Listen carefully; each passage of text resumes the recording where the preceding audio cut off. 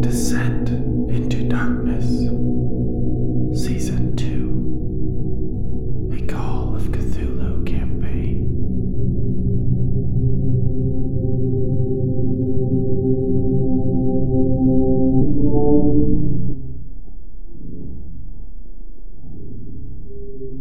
Welcome back, gentlemen, to Deathwatch's Call of Cthulhu Campaign, Descent into Darkness, Season 2. I am Travis, and I will be your keeper today. And joining me are Chris, Brandon, Justin, John, and we'll let them say a bit about their characters, starting with you, Chris. Hi, I'm Chris. I'm playing Johan, a retired professor, and I'm currently very, very scared about a dagger in my house. I'm Brandon. I'm playing Dr. Wallace Andrews, and I am currently involved in the destruction of an ancient corpse kept alive by an evil ritual. I'm Justin. I'm playing Lance Monroe, who is also very, very concerned about a dagger, although I don't realize it's in Johan's house. I'm John. I'm playing James Whitmire, and I think I may be losing my mind because I was just mind-controlled by an ancient being that's now, or an ancient corpse that's now destroyed.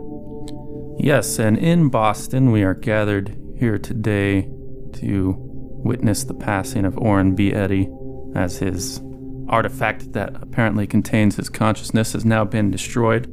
And let's begin with an occult roll. All three of you can throw it out, but I think Dr. Andrews and Mr. Monroe are occult masters. Are we? Oh, I'll use luck. Do I still get to up my skill if I use luck? You gotta push it. Oh, no. Push it, John. When am I ever going to get that low of a roll again? You can use luck to get the success, but unfortunately it does not give you a check. I'll use the luck to get the success at least. Was it you can't take it to a critical, right? Or can you? Yeah, you can't. Well, you could, if a critical was needed, you could luck it down there. You just wouldn't get the effects, the extra stuff from a critical. I was saying that, like, right there, you might as well just crit it. He starts lecturing these guys on, yeah. All right, so you're going to use one luck. I read a book once. And I didn't see yours, Dr. Andrew. Oh. Yeah, I was looking for it. I thought you were an occult master. No, Johan that's like for the future, what he wanted to be. Right, that's what he's going to school for. Yeah. All right, so this whole experience, one detail came out of your conversations with Orrin B. Eddy, that he chose this site to build a church because it either was on a holy line or this is a sacred site. So Whitmire and Monroe both know that these holy lines or sacred sites are important to various pagan practices around the world. And this brings to mind a few other details in regards to pagan practices. Right now, it's the waning, obviously that the murder was reported to have occurred on October 31st, right? Halloween. That has all the trappings around it, but that's also, Samhain, the pagan festival, one of the fire festivals that pagans celebrate. And that was perceived to be a liminal phase in which the other world, or, the world of the dead, was more connected to our own. Also of note, around that time, a total lunar eclipse occurred a few days prior to Halloween on the cusp of the 28th and 29th.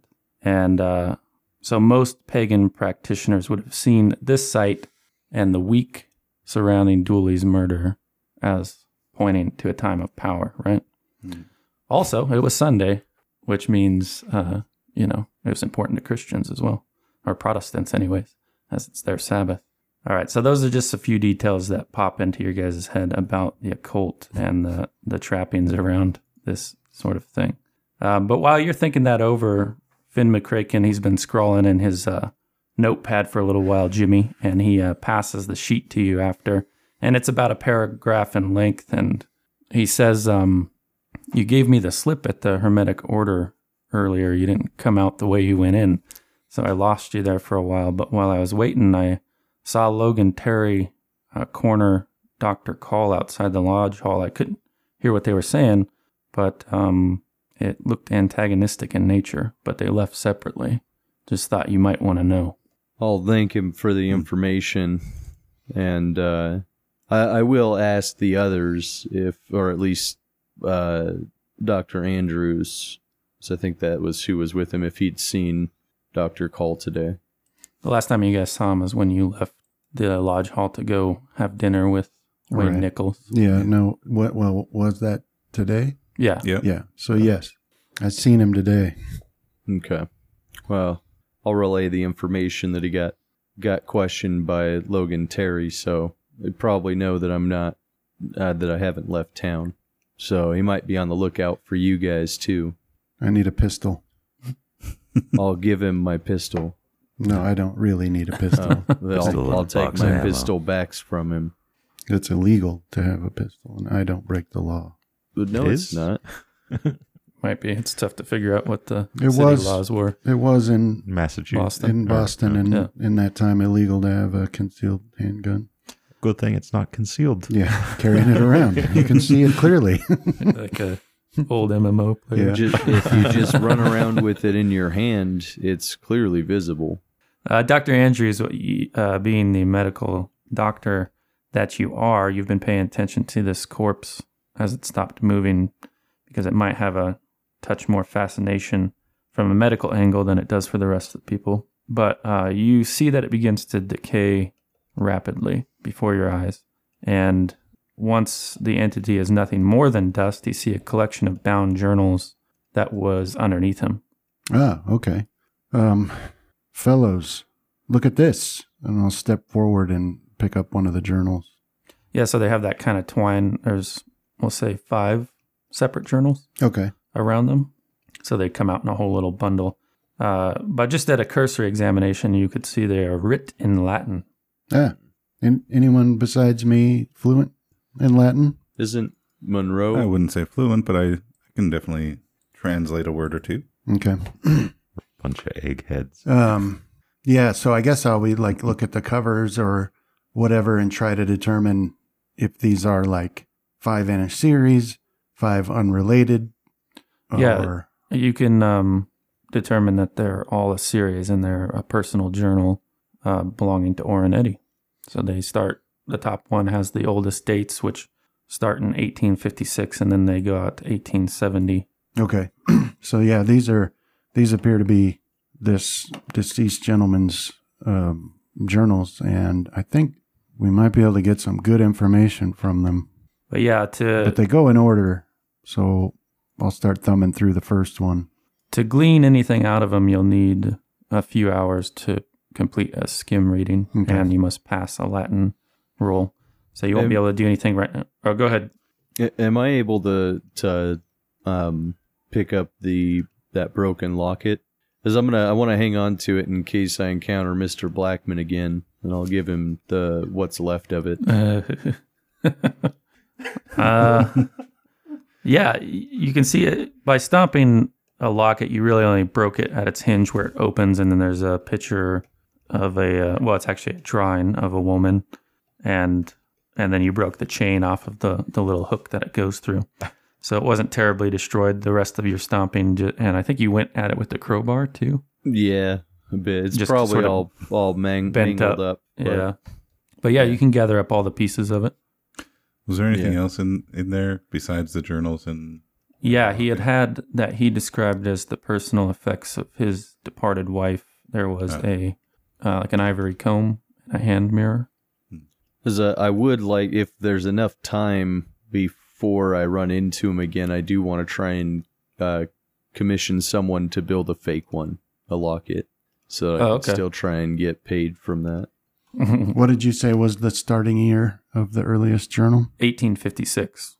Okay. So I'll hang on to those then. Are they small enough to fit into my pocket? Yeah, they're kind of a little bit bigger than a deck of cards, maybe twice the size. What is your Moleskin leather. Right. your Latin skill? 53. Okay, so you're actually a little bit better than me. So we'll have to work on these together. If you don't mind, I'd prefer taking the last journal to start with, and Okay.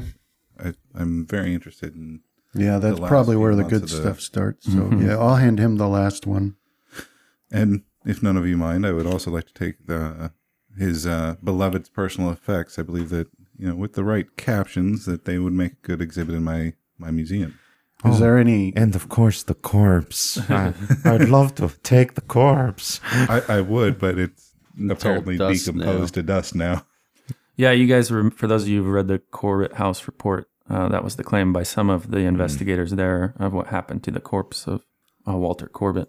Sorry, I wasn't paying attention. I was reading Dr. Andrews' expertly handling of femme fatales. Yeah. I know, dude. I was trying hard not to Zoots. laugh at that. That was pretty funny, dude. 'Cause I really enjoyed that one. That said, it was pretty well written noir too. So I think we could probably put a bow in the day as the sun finally sets and it becomes night. So what are you guys' plans? Is anybody going to do any investigation through the night? I know a while back, Whitmire, you had wanted to go look at either Mr. Dooley's house or his shop or both. But are the rest of you going to go and get some rest? I'm going to take this prized journal home and spend Begin an hour or translation? two- Yeah. Yeah, I'm going to... Well, wait. Let's see. I'm a doc, so I'm used to... So, yeah, me too. I'm going to go home and start translating the first of the journals. I'm used to going a long time without sleep because of my residency. That's where true. you have to stay And up for... your use of amphetamines. And cocaine. Yeah. Okay, so Whitmire, what were you going to do? Well, we're down the road from Dooley's shop, right? Yeah, you're not too far.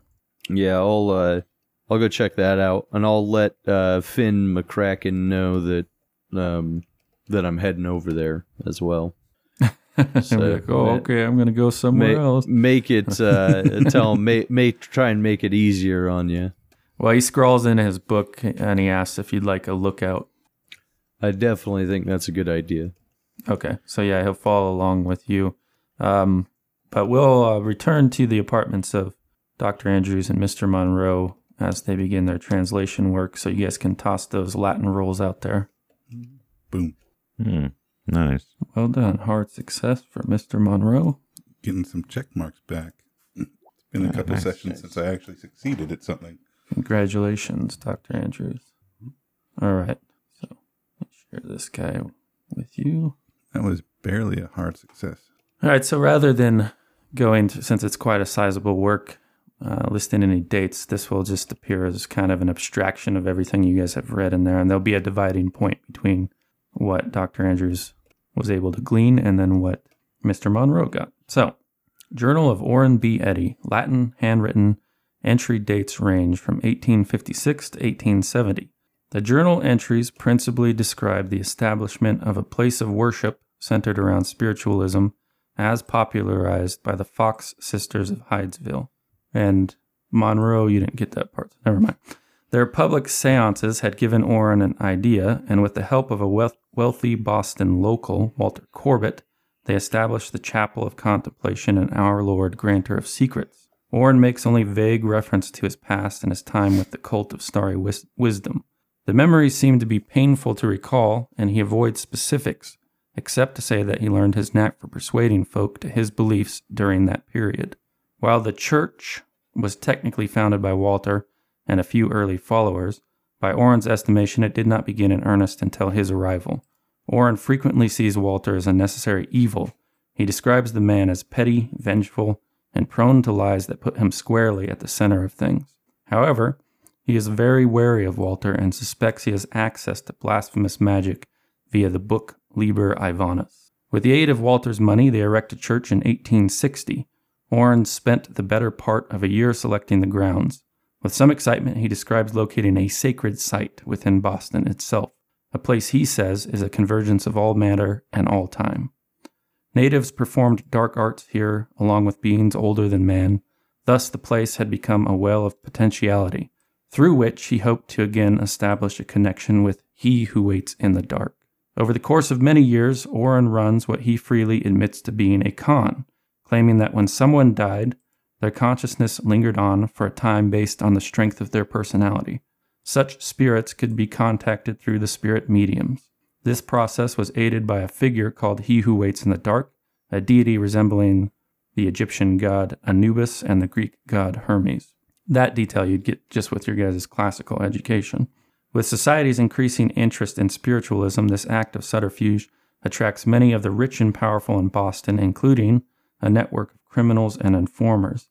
This criminal element at Oren's beck and call seek out information on prospective members. Thus, when certain secret details are revealed during the staged seances, the new members more readily buy into the chapel's central tenet.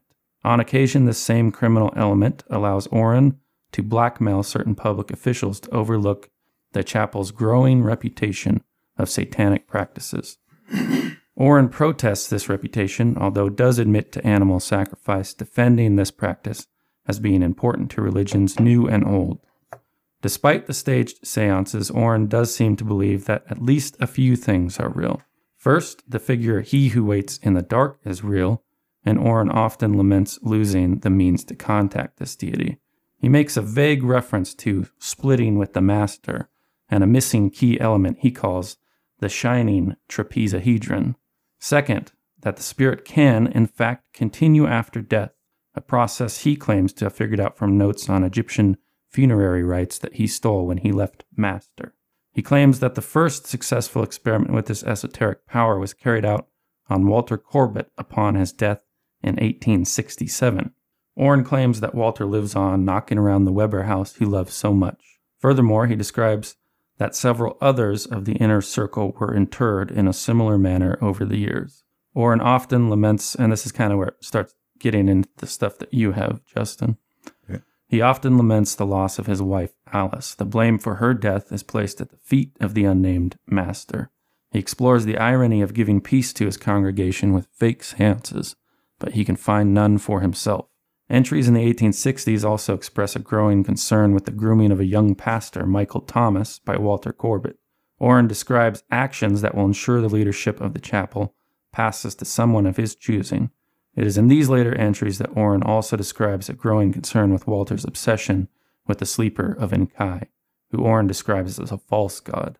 Though powerful and old, Zagua is nothing more than a lapdog when compared to the true power of He Who Waits in the Dark. Finally, Oren begins to anticipate his death. He describes being racked with pain most hours of the day and a darkening of his vision. Plans to undergo the same method of burial as Walter Corbett are laid out. The final journal entry, dated February 20th, 1871, reads simply, "The church shall be my body." So yeah, Mr. Monroe, you have those last two paragraphs, and Okay. Dr. Andrews has everything else. So how long, like what time is it when I've learned what I've learned here? Well, with your 50, you're kind of, with a 50 skill rating, you're able to just translate on the fly. You're just effectively reading it like you would any other book. Mm-hmm. So that would have taken, we'll say, 4 hours Okay. before you can finally turn in, call it a night, and a significantly less amount of time for Mr. Monroe. Good. I need my beauty sleep. All right, so let's go to Mr. Monroe going to sleep. Would you give me a power roll, please? Oh, that was close. Closer than I'd like with a 90 power skill. Yeah. Okay, so you have a dream that night, Mr. Monroe. One that you may have anticipated because you heard it described to you by Detective Nichols and his wife, Fiona. But there you are standing out on sort of prairie-type land with a low mound in the distance, and before that, a windmill. You do see one detail that they didn't describe. You see a figure seemingly entering this mound or disappearing behind it. You can give me a spot hidden roll. I said that I can always see the skills when I'm not looking for them. There it is. Nope. Okay, you can't make out who it is entering the mound or disappearing behind it. But this has the sense of a lucid dream for you, so you're free to move about in it if you wish. Figuring that my time will be limited, I'm going to immediately start running towards the mound. Okay.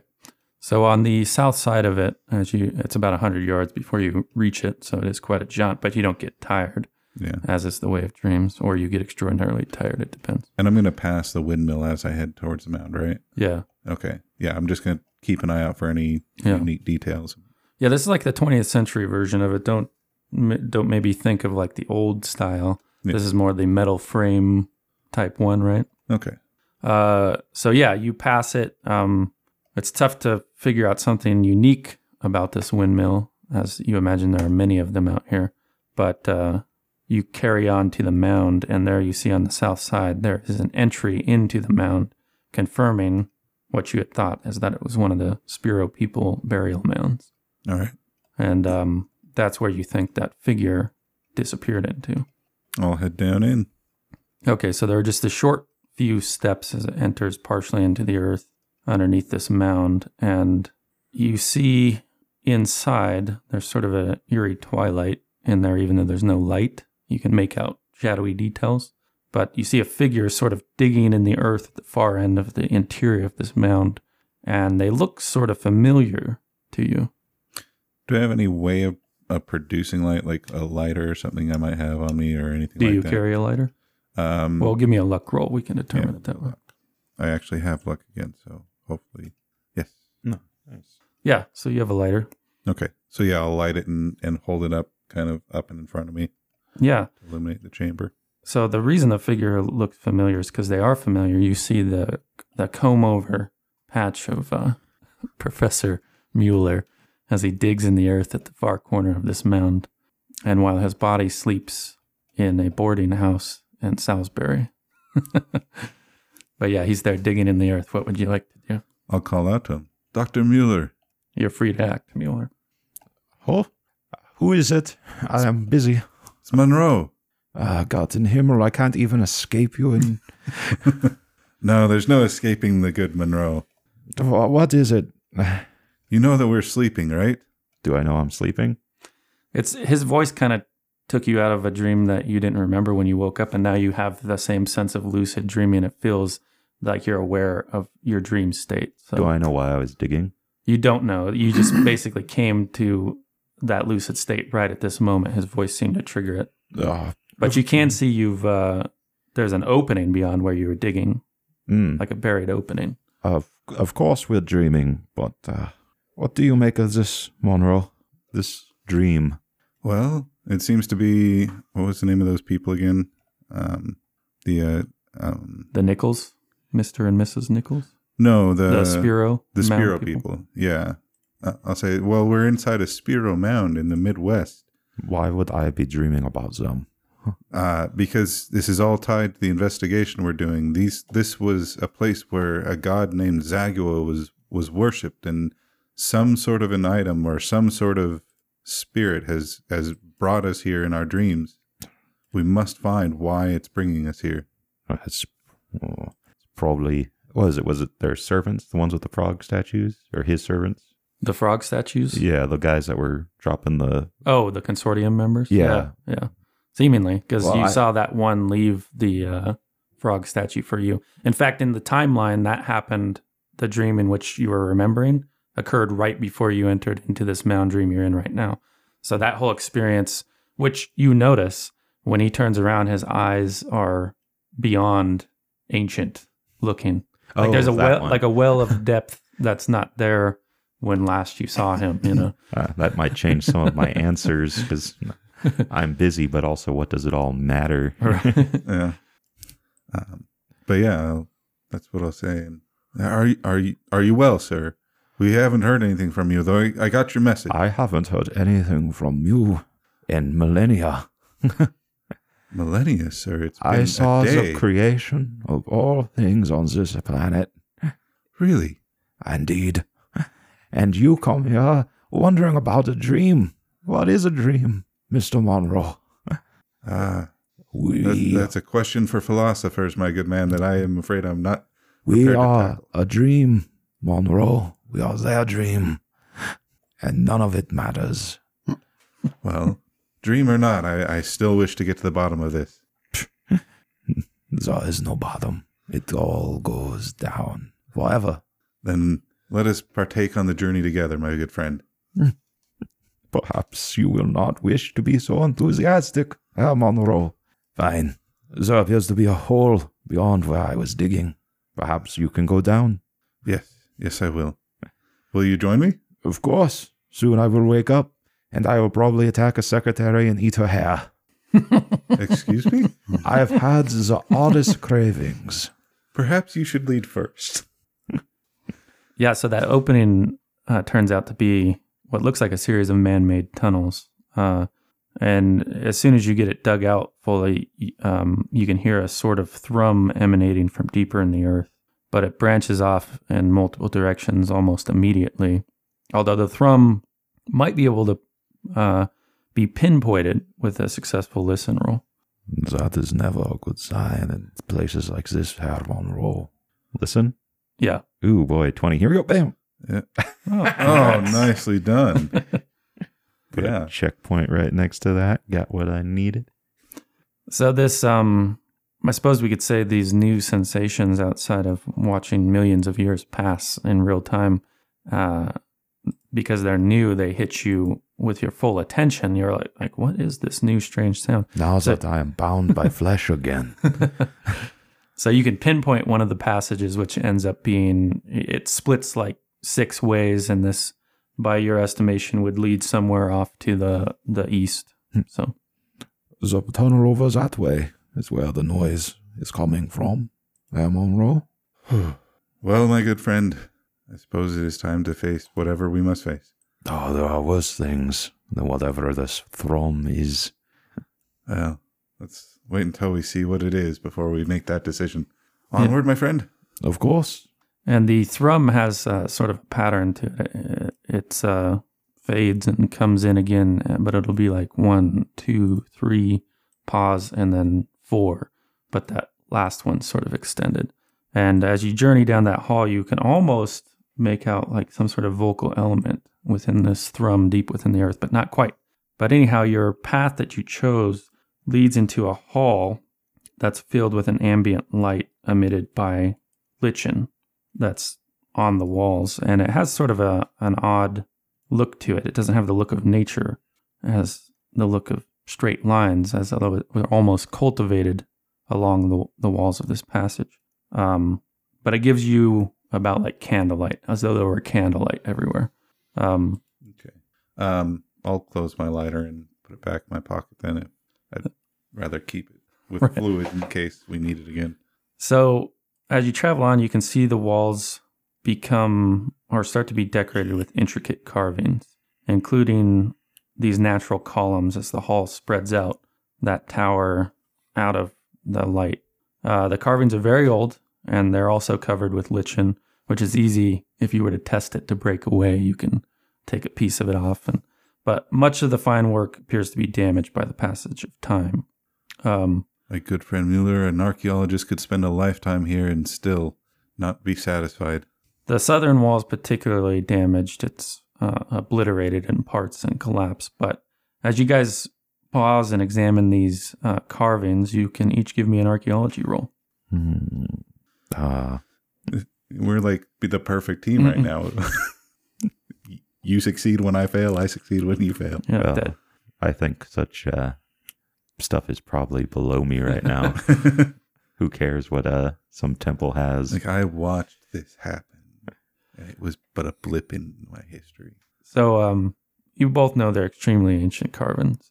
You're able to think that they possibly predate the oldest carvings or cave paintings that have been discovered thus far. And you notice the bat-faced toad motif is predominant. There are other things, and they're difficult to make out, but this bat-faced toad keeps appearing. And in some cases, there are enormous versions of this toad. And also, you see abstract and geometric designs, zigzags, and spirals that accompany these carvings. You can give me a mythos roll, but you recognize them as Aklo. Okay, I was actually just about to ask that.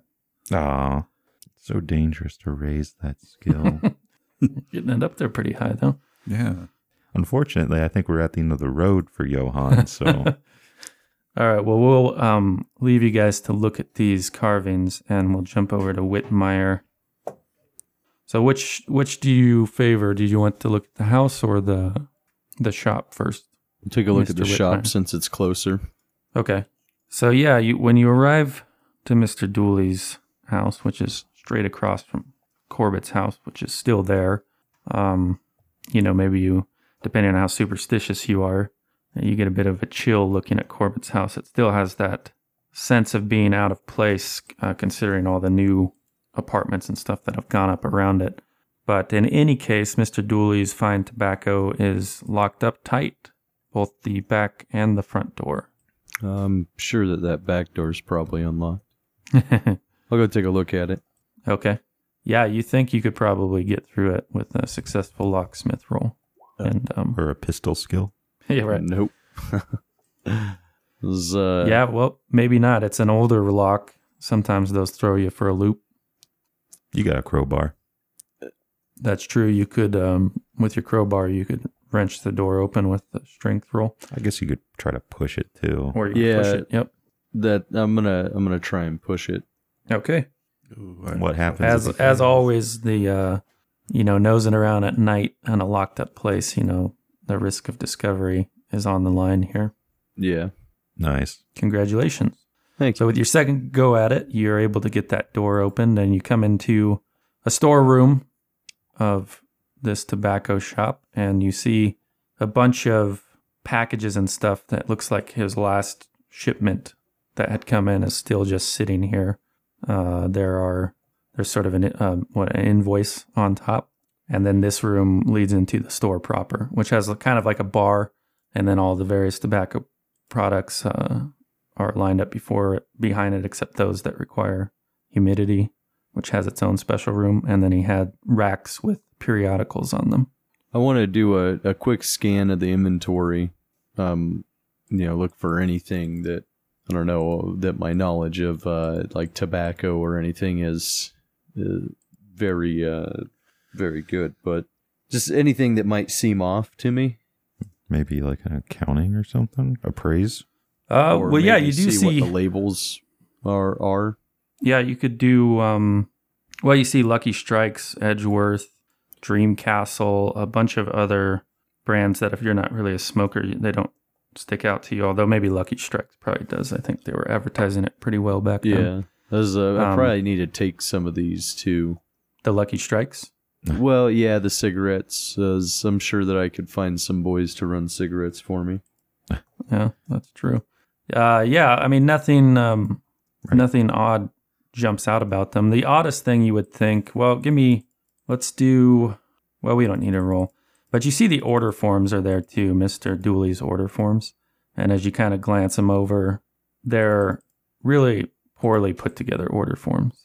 Like he'll have, you might order Schubert's up here for, this particular packaging, but then he'll have them again down someplace else. There's no rhyme or reason. Evidently it worked for Mr. Dooley, but they kind of, if you had to work for him, they would confuse you to try to figure out where everything's at and place in the right orders, because they'll have like Edgeworth in a 7-ounce tin, and then they'll have it in something else, but it's not next together like you think somebody would put together an order form. One of those guys that are cluttered, but know where everything is for themselves. Yeah, but this particular shipment is predominantly the Lucky Strikes, Schubert's, Edgeworth, and Dream Castle, and those range from cigarettes to cigars to pipe tobacco. Okay. So I'll set aside a case, if there is one, of like the Lucky Strikes. So I should be able to get rid of those pretty quick. And then I suppose you could take the whole collection. It's just sitting in one like milk crate, like the old wooden ones. Can you visualize that in your head? Yeah, that's kind of what I was thinking. Though I'll load it up in the trunk of one of the cars, but. Then I'll make my way out into the main area there. Okay. All right, and you're going to head over to Mr. Dooley's house? Was there nothing of interest in the main area of the shop? Oh, nothing that pops out to you. The place looks like it was, it's now frozen in time, although it is pretty dusty as it's been boarded up for half a year or more. You see some of the indications of the rummaging of investigators, but nothing pops out at you, and I don't need a skill roll. There's simply nothing to find. Okay. Yeah, then I'll go ahead and I'll head over to the house. Like I said, I'll load that up in the trunk of my car. Okay. So you confer with McCracken shortly, and he follows you over to the house. So the house, which is pretty similar to how I described Peter Fallon's house, that's kind of the American variety of English brownstones, only poorer, if that can be imagined. But it is sealed up. It has, like on a rope placard that says police line, don't cross, and it too has a front and back door, which both appear to be locked. All right, I'll try and break this one too. Are you going front or back? We'll go back again. All right, so coming in. If there's an easy way to get back there, like if I've got to go through anybody else's yards or anything, I'll probably just walk up to the front. No, they are separate. You have like 3 feet between each home, and these are only single level. So yeah, that back area comes right into a small little kitchenette. And, one thing you kind of expected when you entered the house is for it to smell like old tobacco smoke, but it actually doesn't smell like that. And then that leads into a living area with several doors on one wall. You have 3, in fact. Okay. Could do a spot hidden, see if I can see anything about the living area. Interesting. Yeah. Is there anything that might grab my interest there? Yeah. Well, you don't need a spot hidden, but you remember the report saying that Mr. Dooley's almanacs and such were neatly organized in his bedroom. Out here in the living room, all these periodicals that he was interested in looking at are not neatly organized. They're just stacks of, you can see where one fell over by some trimmer in the earth in days past, but others are in danger of doing the same. He has sort of like an area on the couch that is, well worn in, but everywhere else on that couch has these periodicals, and there'll be newspapers, there are almanacs, those sorts of things. If I flip through a couple of those, are they written in as well, like the first one we got was? Where it was entirely the same phrase in Latin over and over again? Yeah. No, the ones in the living room appear to contain the information that they were published with. Okay. All right. Let's try the first door on the left. Okay, when you open that door, this has the look you think of the nephew's room, because it has things that teenage boys are interested in. Like he has, like a model train set on the dresser there. But it's otherwise neat and orderly. And you can see a few mementos here from Dooley, like a note on the desk saying, let's go fishing later, that sort of thing. And there's a framed picture of a broad-faced woman bearing a resemblance to Dooley hanging above the bed frame. And there is a journal on the bed as well. I'll pick that up and start leafing through it. Yeah, one sec. Let me find it. Oh, nice. I hyperlinked it. Well, it's less a journal. It's like he's not writing about his day, if this is the Charlie Murphy stuff. But this is the last entry on 10/31/1920. It says, Mr. Smith, Lucky Strikes, 1 pack. Mr. DeCory, Edgeworth, 7-ounce tin. Customer X, Wrong Shadow, asked after Dream Castle, placed special order to Brichester, UK. Mr. Callan, Union Labor Long Cut, 1 pouch. Mr. Griffin, Old Gold, 1 carton, Boston Globe. Customer X, New York Times. Customer X, Tube Rose Scotch Snuff, 5-ounce tin. Mr. Leatherman, Lucky Strikes, 2 packs. Mr. Brighton, Lucky Strikes, 1 pack, New York Times and Boston Globe. And so on and so forth. If you go back to earlier dates, this is what the whole journal is, basically. Okay.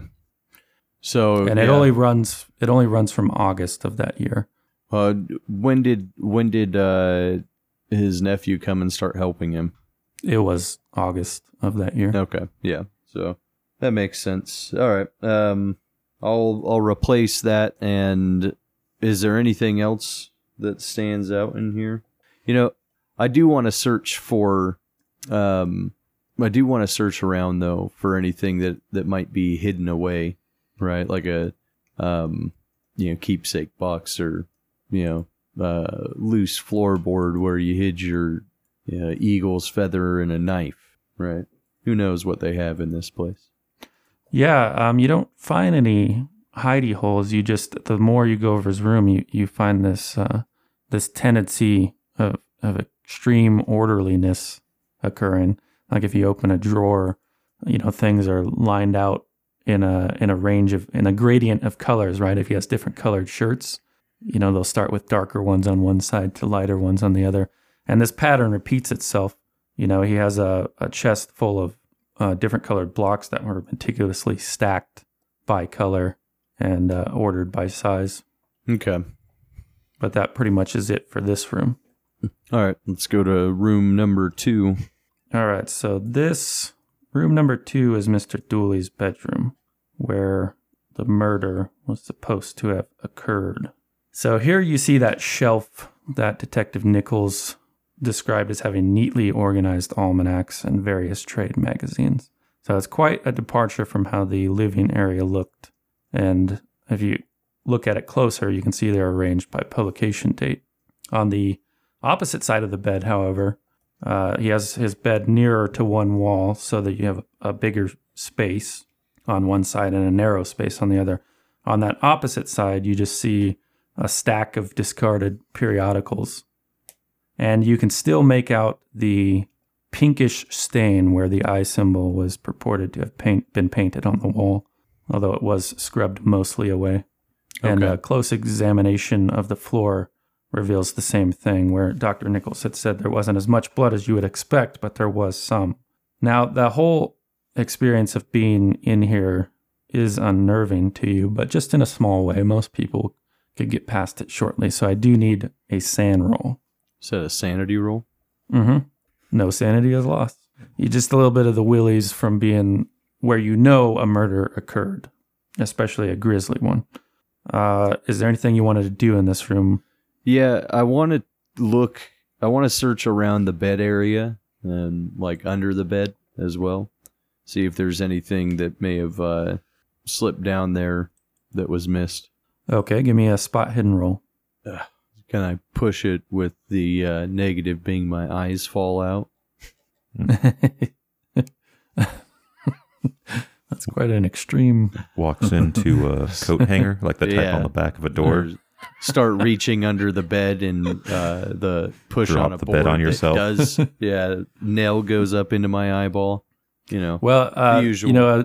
One part of pushing is describing the further action you are taking. So right now you looked under the bed, like how are you going to justify your push?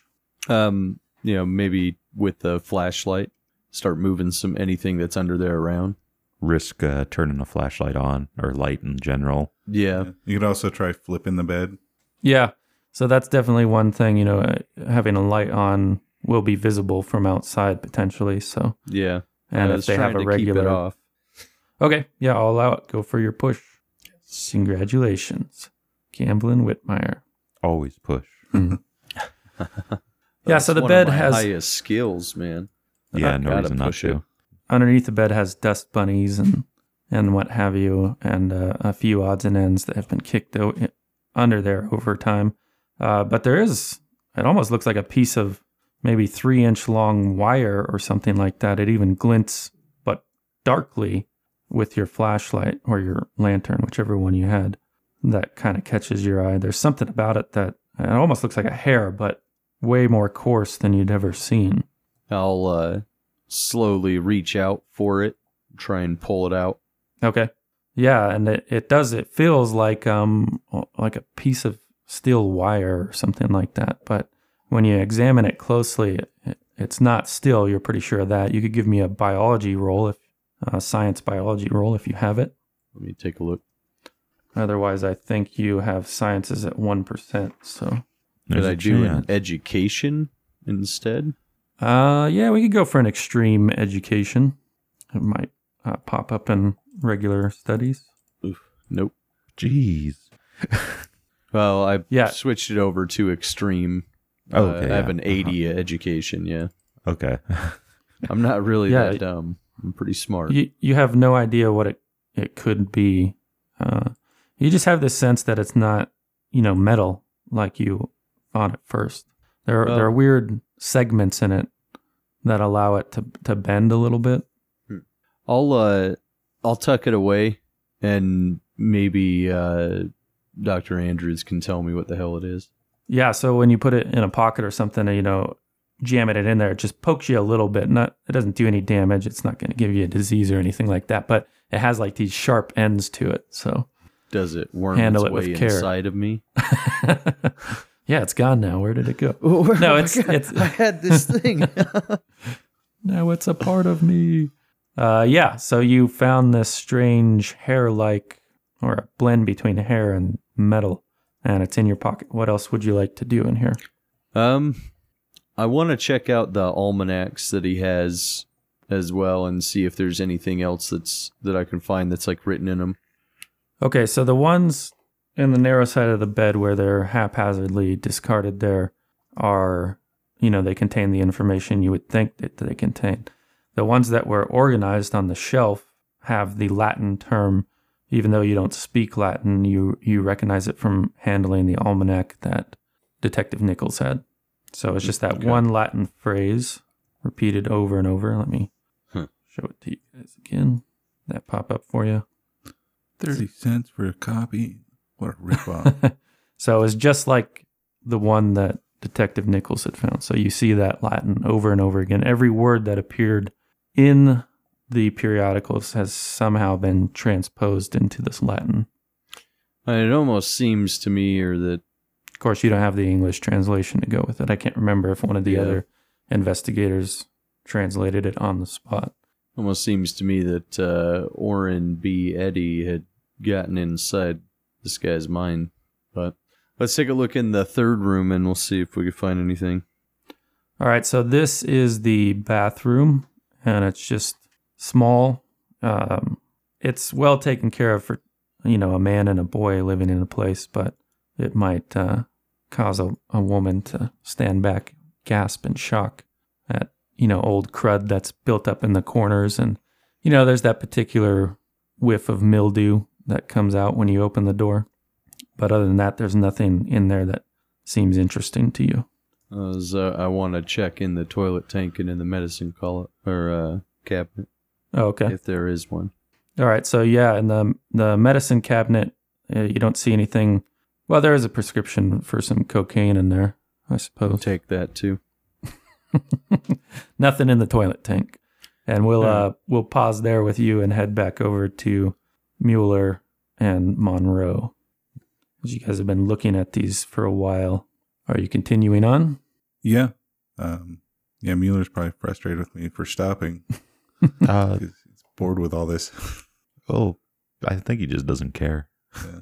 All right. After spending a decent amount of time, like realizing that I'm still asleep and that I'm going to wake up soon, that I don't have as all the time, I'm gonna push forward.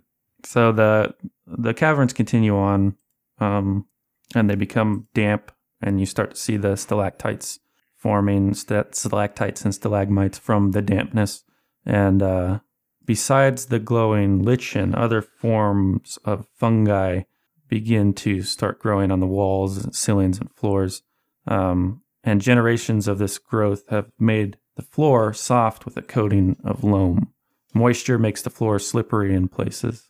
You notice one time when you're wearing probably your normal get-up, so those smooth soles of they slip down a rock at one moment. Okay.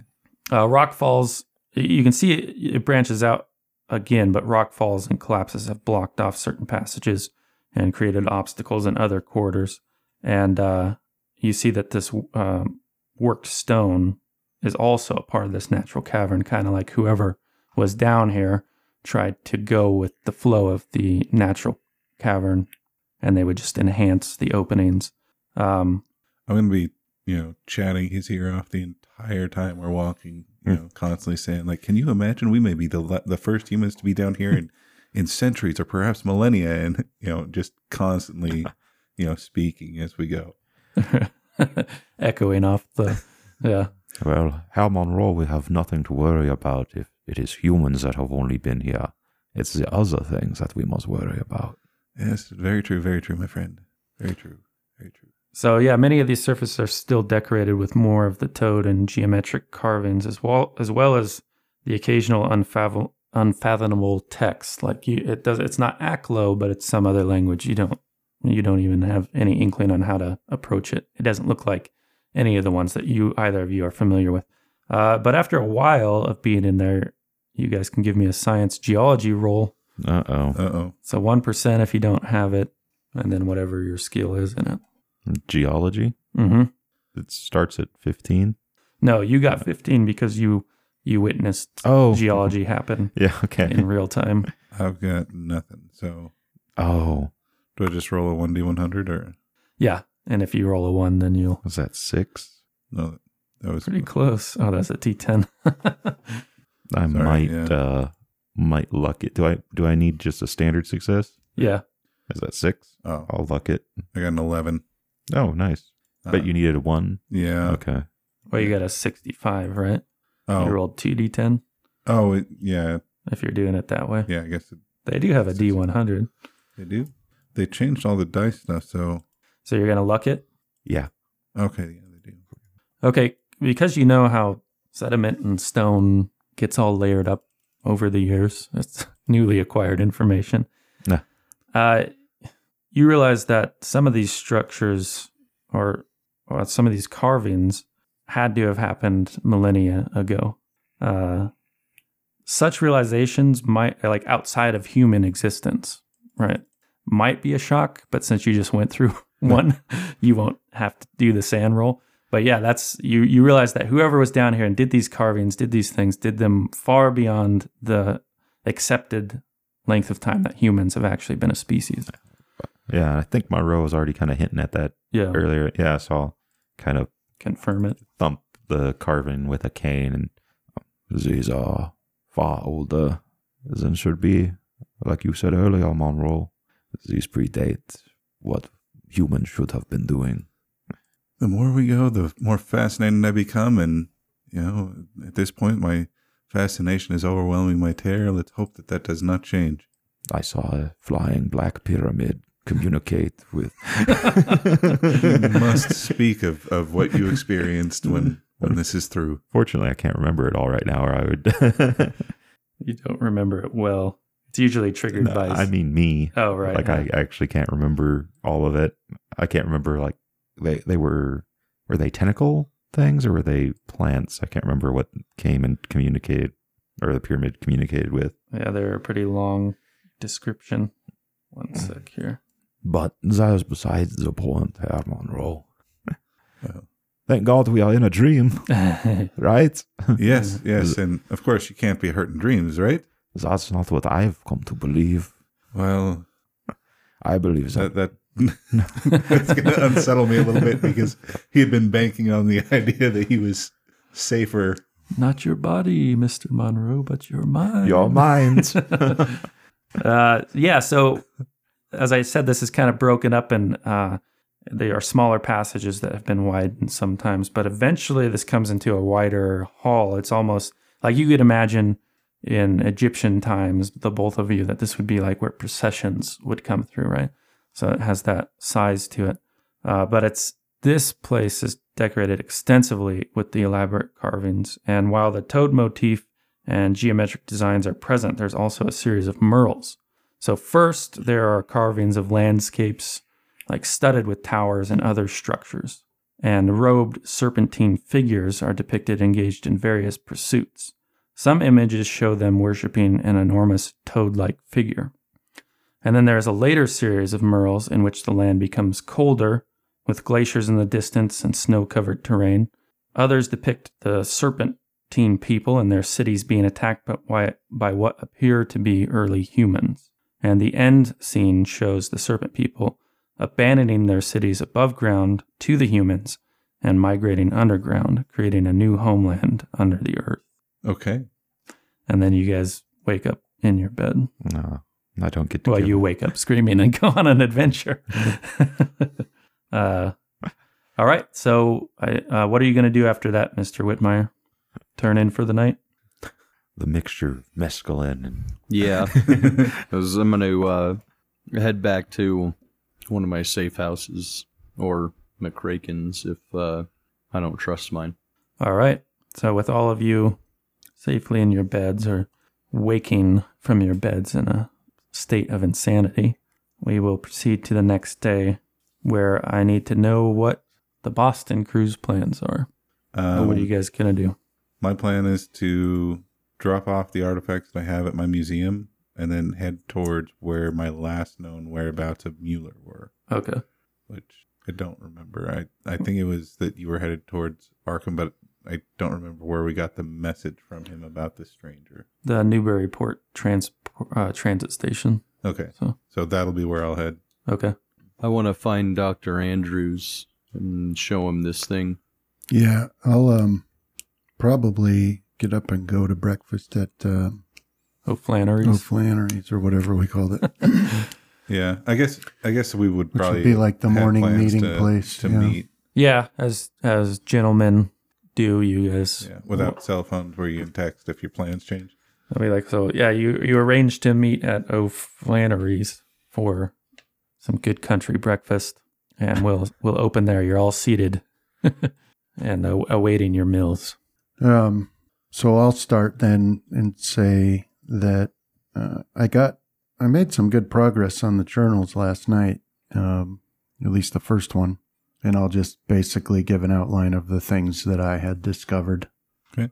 Yeah, and I'll hand the last one back to him. I'll say, unfortunately, the last one had very little actual information in it. It seemed mostly the regrets and lamentations of a dying man, though he did mention some steps that he had taken to try to ensure that Pastor Michael Thomas was not going to be the successor to the controller of the church, though he did mention something called the Master quite a bit. And several times he mentioned a watcher in the dark that he had started the church to worship, but not... He who waits in the dark. He who waits in is the dark. what I found. Mm-hmm. And that he mostly was running it as a con. I don't know if that was detailed in the part you read, but he set this whole thing up with like fake seances and things that other people weren't aware that it was fake. But no, I'm afraid that at his end he was mostly just lamenting that he had lost control of the church and that he could not find solace for his own grief. Well, I'll continue to pore through them and see what else I can determine. We might be able to get more weighty information in the middle volumes. Would you like the fourth one? Yes. I should have a train journey that I can work on it while I head to try and find the good Herr Mueller. Oh, you're going to go look for Mr. Mueller? Yes, I had a dream that I just can't seem to shake, that I'm a little bit concerned about his mental state. Oh, I see. That when paired with the message that he sent, I feel that I must check in on him. Mr. Whitmire, what are your plans? Well, I didn't find anything out of the ordinary in Mr. Dooley's tobacco shop. I went and I searched his house as well. And it looks like his nephew was doing, fairly well as helping him with that shop. But I did find one thing that I can't quite pin what it is, and I'll pull that thing out of my pocket and say, it looks like hair, but it feels like metal, and I'll hand it to Dr. Andrews, or try to. So have you ever seen this before? Is it in a thing, like a jar, or? I guess he just has it. No, it's just you're holding loose. it between your fingers. Yeah. After the slugs, you might be a little nervous on handling stuff. Yeah, I'll just motion for him to set it on the table, and I'll move it around with a piece of silverware that I won't use to eat. And inspect it. Yeah, so if you guys have science... I had it in my pocket all night, and I slept on it, and it didn't go inside of me, so I think you're fine. You haven't grown an extra arm either. Yeah. So if we hadn't gone through Peru together, I would be genuinely concerned as to why he thought that it might go inside. Yeah. But I also like Andrews. You're like, yeah, I had a dream about Mueller, and I'm worried about him, so I'm going to go check on him. And Andrews is like, oh, okay. I guess premonitions do that. But so you have... Oh, right. That's my bad. I'll ask him more about that after this. Okay. Well, so you guys have 3 different skills you can use. We could do Extreme education success would identify it. Hard medicine would identify it. Or a regular science biology role would identify it. So pick your best odds. You said between the two of you. extreme education? Yeah. Oh, nope. No, it's close. Yeah. I'd Let's- save my Anybody get luck it? for, that. Well, I'm trying to. What is the hard? What's the percentage? What does that add to it? Like, You can toggle it on your character sheet to yeah, figure it out for you. I think he's trying Hard to is- figure out the I think odds. hard is what, 50%? 50% of your skill Yeah. or All right. under. so then it's still better for me to do biology, but that fails. All right. Again, you get the similar assessment that Mr. Whitmire, again, that even though it has almost a metal texture to it, it appears to be organic in nature, although you can't ascertain more than that, at least not without a pushed roll or some luck spent. That'd be a lot of luck. No, I can't. I won't do either of those things. yeah, it's too precious. Yeah, of course, you guys have university connections, so Yeah, we it's might. possible you could Yeah. send it off to their biology department to have it analyzed. All I right, would so be anyhow, back to okay your with guys' that. conversation. I mean, Johan has been preaching constantly about interns needing to be driven insane by discovering this stuff for us. If you do it right, they probably wouldn't even know. Yeah. Right? You just split it up into enough, like, translations into enough segments. It's all the pieces falling into place that And where did you find this, Mr. Whitmire? That was under Mr. Dooley's bed. And what does it look like again? it looks like a long hair, although thick and coarse, and it seems metal at first, but that can't quite be correct. As you manipulate it with your fork, you can see it has like these little, almost like scales that run down it, and they sort of open this way and that when you move it. Isn't it almost like actual hair? This would just be on a bigger level, Right. so you're actually able to view. I Now- would be okay with us sending it to your college connections. Yeah, we'll have to do that. His college connections would probably be more useful than mine.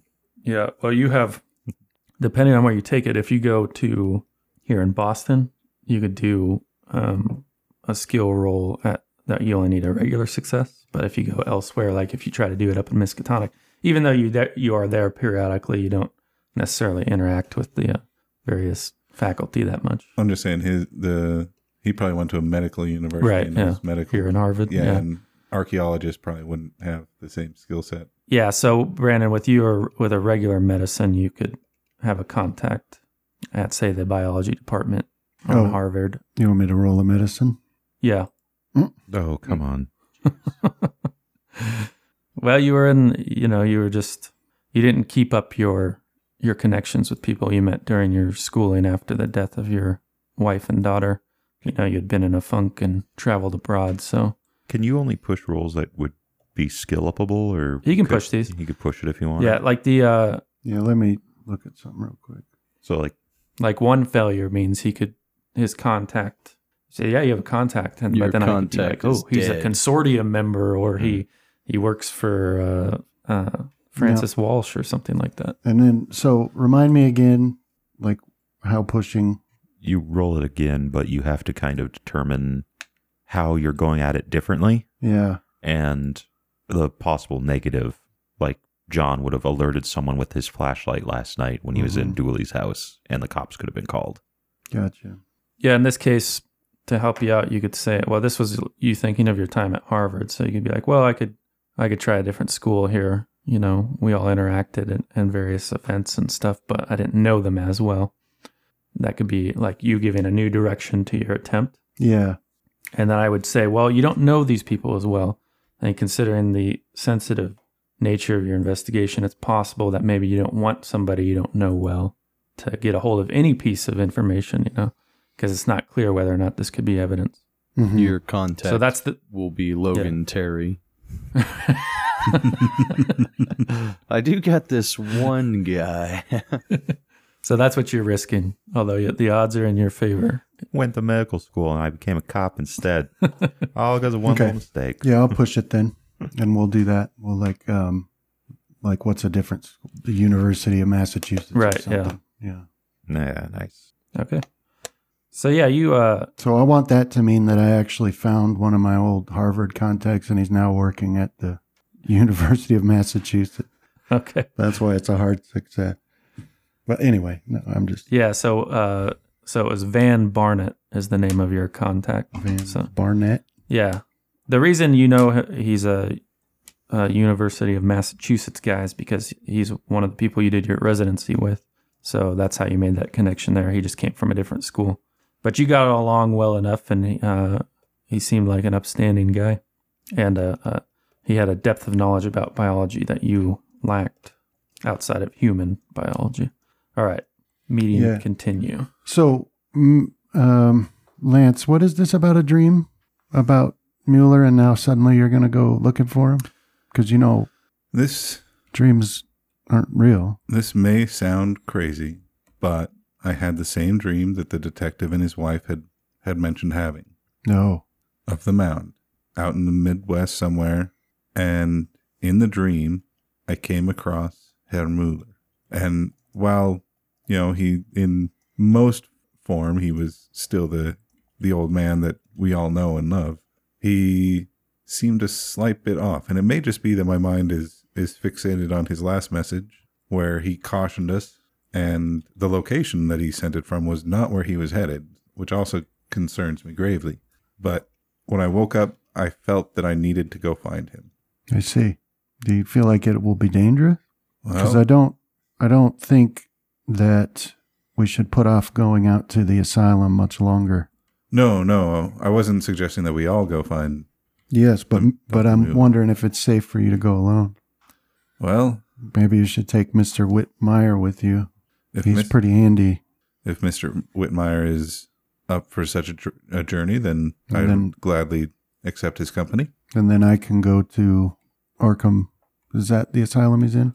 Roxbury. Roxbury Asylum. And see what I can determine from meeting with the boy and his doctors there. Okay. Be very careful.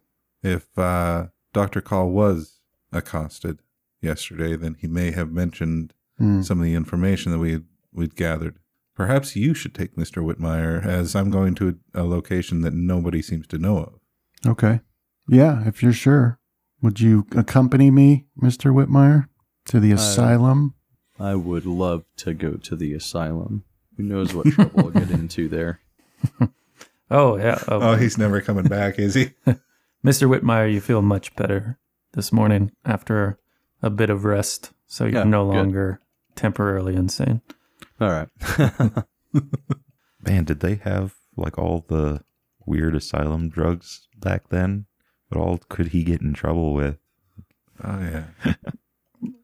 Didn't they use like laudanum and opium? Oh, yeah. Who Well, knows? that was in standard society too. All right. So Mr. Monroe is going to take a train journey up to Arkham, and you can, the other two can travel by car to Roxbury, or it is about an hour train ride south of Boston. Which do you prefer to travel? Yeah, I don't have a car. The train's fine with me. I and have then I can. a car. Oh, okay. Yeah, let's take your car then. Okay. All right, so Mr. Monroe, you catch the 9:30 up to Newbury Transit Port Station. Okay. I'd also, on my way to the train station, drop off the two Artifacts? Yeah, the two toad statues and Okay. the mirror and the Okay. other thing. And you arrive at Newbury Port some hours later, which is just on the border of New Hampshire and Massachusetts, so well north of Arkham. Usually people going to Arkham jump the train in Bolton to the one traveling to Arkham. But you pass through there, but now you're standing at this transit station. It is kind of a larger junction for trains going elsewhere in New England and further abroad. And you got a guy out there selling like meat pies out of a cart or other good things, Okay. corn on a stick. Yeah, look for somebody that looks like they would be in a good position to watch people come and go. Hey, you look like a creep. Well, you got the guy who takes, sells tickets and There's a whatnot. ticket salesman. There might be like a police officer that's in the. You got a guy or something stocking like that. the periodical. But Yeah, I'll approach a few of them and ask them if they had seen a man that resembles. All right, let's see how people are reacting to Mr. Monroe today. Let's get a appearance or credit rating, whichever is your better one. Can I do persuade? Well, this is their initial react. This is like upon sight, so Let's see. a 30-minute. When a garishly flamboyant man walks up to you on the street. Where is credit? Okay, credit rating. Yeah, I'm looking pretty disheveled. How's that People worse like than the your- way I look. My credit rating's only a 23. Oh, wow. And that's after I boosted it significantly after I got the money from the last one, from the Peru missions. Yeah, so you get a combination of, hey, look, fella, whatever you're selling, we're not buying, or, people that are very closed off. You might be able to change the opinion of one of them with a social skill roll of your choice. Persuade, I don't do it well enough, but persuade takes time, which means you can't do it like in the heat of the moment. You can't change somebody's mind in a round. So this is you like really forcing yours, and you're like, no, look. Like kind of. I can take a shot into psychology. Psychology is though is more of a sense. Oh, Although you could roll fast psychology talk to 'em. see why people don't like you. I understand. I know why people don't like me. And yet he can't help himself. Yep. I have a fast talk of 5, so that's not going to work. You can do persuade. It's just you'll be hung up here for a while trying Intimidate? Yeah. to sway people around. Can I find like a police officer or someone like that may Do the question or for a you. guard in You the find area Logan that's Terry. He's the only cop around now. It's looking like you find Logan Terry. Yep. Nope. Push it, No and persuade. that will be your consequence. You see that your attempts at gaining more information about yesterday morning or early afternoon, if somebody arrived here, they're like, well, we see people all the time. Like, what are you talking about? But I guess you can push it by doing more of what you're doing. The downside is that in the meta sense, he went crazy in a hotel room and stole somebody's car and traveled south.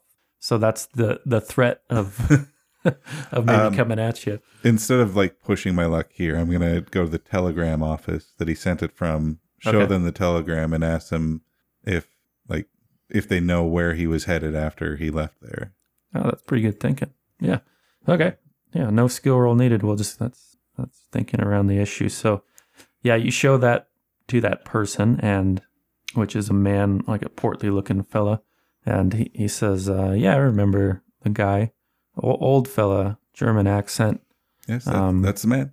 He left with the food vendor over there, the street vendor. Really? Yeah, took him somewhere. I don't know. They left in his truck. Perfect. Thank you very much. I appreciate it. And I'll give him a quarter or something like that as a small thank you. It's like a couple bucks back Right. then. Yeah. Yeah. No, he's thankful and wishes you to have a nice day. Then I'll go find the food vendor. Okay. So yeah, like I said, he's got little meat pies and other, some jerky, corn on a stick, other things like that. And he also sells some periodicals there. All right. So I'll purchase a light snack and strike up a conversation. My good friend, apparently a good friend of mine approached you yesterday and got a ride from you somewhere. I was wondering if perhaps you could tell me where you dropped him off. He was an elderly gentleman, German accent, may have been acting a little bit odd. I'm concerned about him and would like to find him as soon as possible. Give me a psychology roll. I'm just... Push it. We'll go with that one. Okay, he's like, yeah, I know the fella. Took him down the road there to Salisbury. I think he got in a bit of trouble down there. That's what I was afraid of. Do you know where he's at? I'm afraid I don't. I was hoping you might be able to tell me, but you said you dropped him off in Salisbury. Yeah, they got a boarding house there. I assume that's where he must be. Well, I suppose that my journey shall continue until I find someone who may have seen him down there. Well, one question before you go. Who are you to him? Just a colleague. Okay. We both have interests in Latin and other archaeological pursuits, and All right. and I'll actually pull out one of my museum things and say, I see your head's about to explode, Chris. Oh no, I'm having fun. But I'll hand in the bill and I'll say, perhaps if you're interested and you're ever down in the area, I actually curate a museum that focuses on matters of the occult in early American history. Thank you. I will check it out if I'm down there. And, he wishes you well as you go on your way. But you see him, he kind of stands up next to his stand there and he strikes up a cigarette and he's sort of smoking, looking at you, looking at the police officer walking down the way and looking at you, looking at the police officer, trying to make up his mind about something. Put a bullet in the back of his head right now. But yeah, I'll try and either hail a cab or do I know if there's a train that goes to Salisbury that I can jump on? No, there isn't one. You would have to get a ride. So yeah, I'll try and find a ride. Would they have any kind of cab or something like that at the train station to take people? You could telegram a transportation company and arrange somebody to come pick you up. Okay, yeah, I'll do that. Okay, yeah, and all the time, but your psychology roll failed, so you're oblivious to any suspicion. But Yep. He doesn't seem to do anything at that point. And just for the record, he doesn't have that car with the nice cherry wood finish paint job. He has a different car. But anyhow, so we'll jump over to Mr. Whitmire and Dr. Andrews. So Dr. Andrews and Mr. Whitmire are heading up to Roxbury Sanitarium. Dr. Andrews, did you want to stop by the university? And Yeah, we're going to have to go there and talk with Van Barnett. yeah, so he went a different path after his residency. He decided to teach rather than practice medicine. Those who can't do. But as I said, or as I had mentioned, his skill did seem to lie in that area. He was more on the academic side of it rather than the practice. So you've telegrammed ahead and arranged a short meeting over tea or coffee. And he actually is able to, after examining it just briefly, did you move it to a little glass jar as is appropriate? Yeah. Yeah, he kind of rattles it in there and looks at it. And he'd say, well, it looks metal, but I definitely think it's organic. And this looks to me like a seta or insect hair, but from a much larger insect that I know of. Like how large would an insect need to be to have a hair like this? You're talking about like the little hairs on a spider, maybe. Right. Exponentially larger for it to be big enough to see, the pattern in the hair. And the tensile strength of it is similar to insects. They're just much smaller. So they're easily crushed. If you guys have the time, you could look under the microscope at the ones we have here in university. But if you're rushed, I understand. Well, sure, we have a few minutes. Okay. So yeah, that's he leads you into one of the unused classrooms, and there they have an old ancient microscope, and he puts one in a slide underneath the lens. And yeah, it's a match for that. There's differences in coloration and whatnot, but that's exactly what it is. It just looks nothing more than a large, oversized insect hair. What could leave this behind? Well, I know of no such insect with enough size to have a hair this big. I haven't even read of one. Have you guys traveled abroad and, maybe picked it up in the Amazon basin or elsewhere? Some undiscovered animal? This was found in Boston. Well, that's very interesting. Well, we certainly don't have insects of that size, insects of unusual size here in Boston.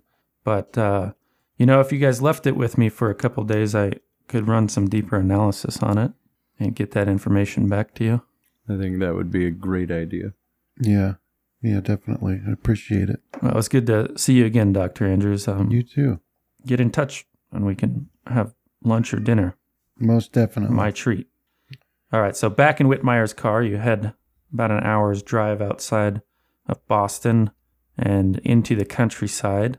and you approach the Roxbury Sanitarium, which is a converted 3-story manor house with a long porch that sort of wraps around the front or two of the sides of the manor house, looking out over a lush green lawn. You can see they have several patients out in wheelchairs that stare sort of vacantly out into the lawn. Some are drooling, some mumble half-understood words as you approach the building. Some look at you with eyes that seem to beg for rescue, but a pair of muscular orderlies are out there watching all the patients. Inside, distantly, you can hear the whoops and hollers of the insane, and it makes sort of a chaotic song, maybe like a bird enclosure gone mad. There's a secretary there working the desk, and she exudes a calm togetherness, but it's belied by the tightness of her eyes. Anyhow, there you guys are. I will introduce myself then and say, Dr. Andrews, and I am here to speak with, I already forgot his name. Lewis Powell. Lewis Powell? Okay, yeah, with Dr. Lewis Powell.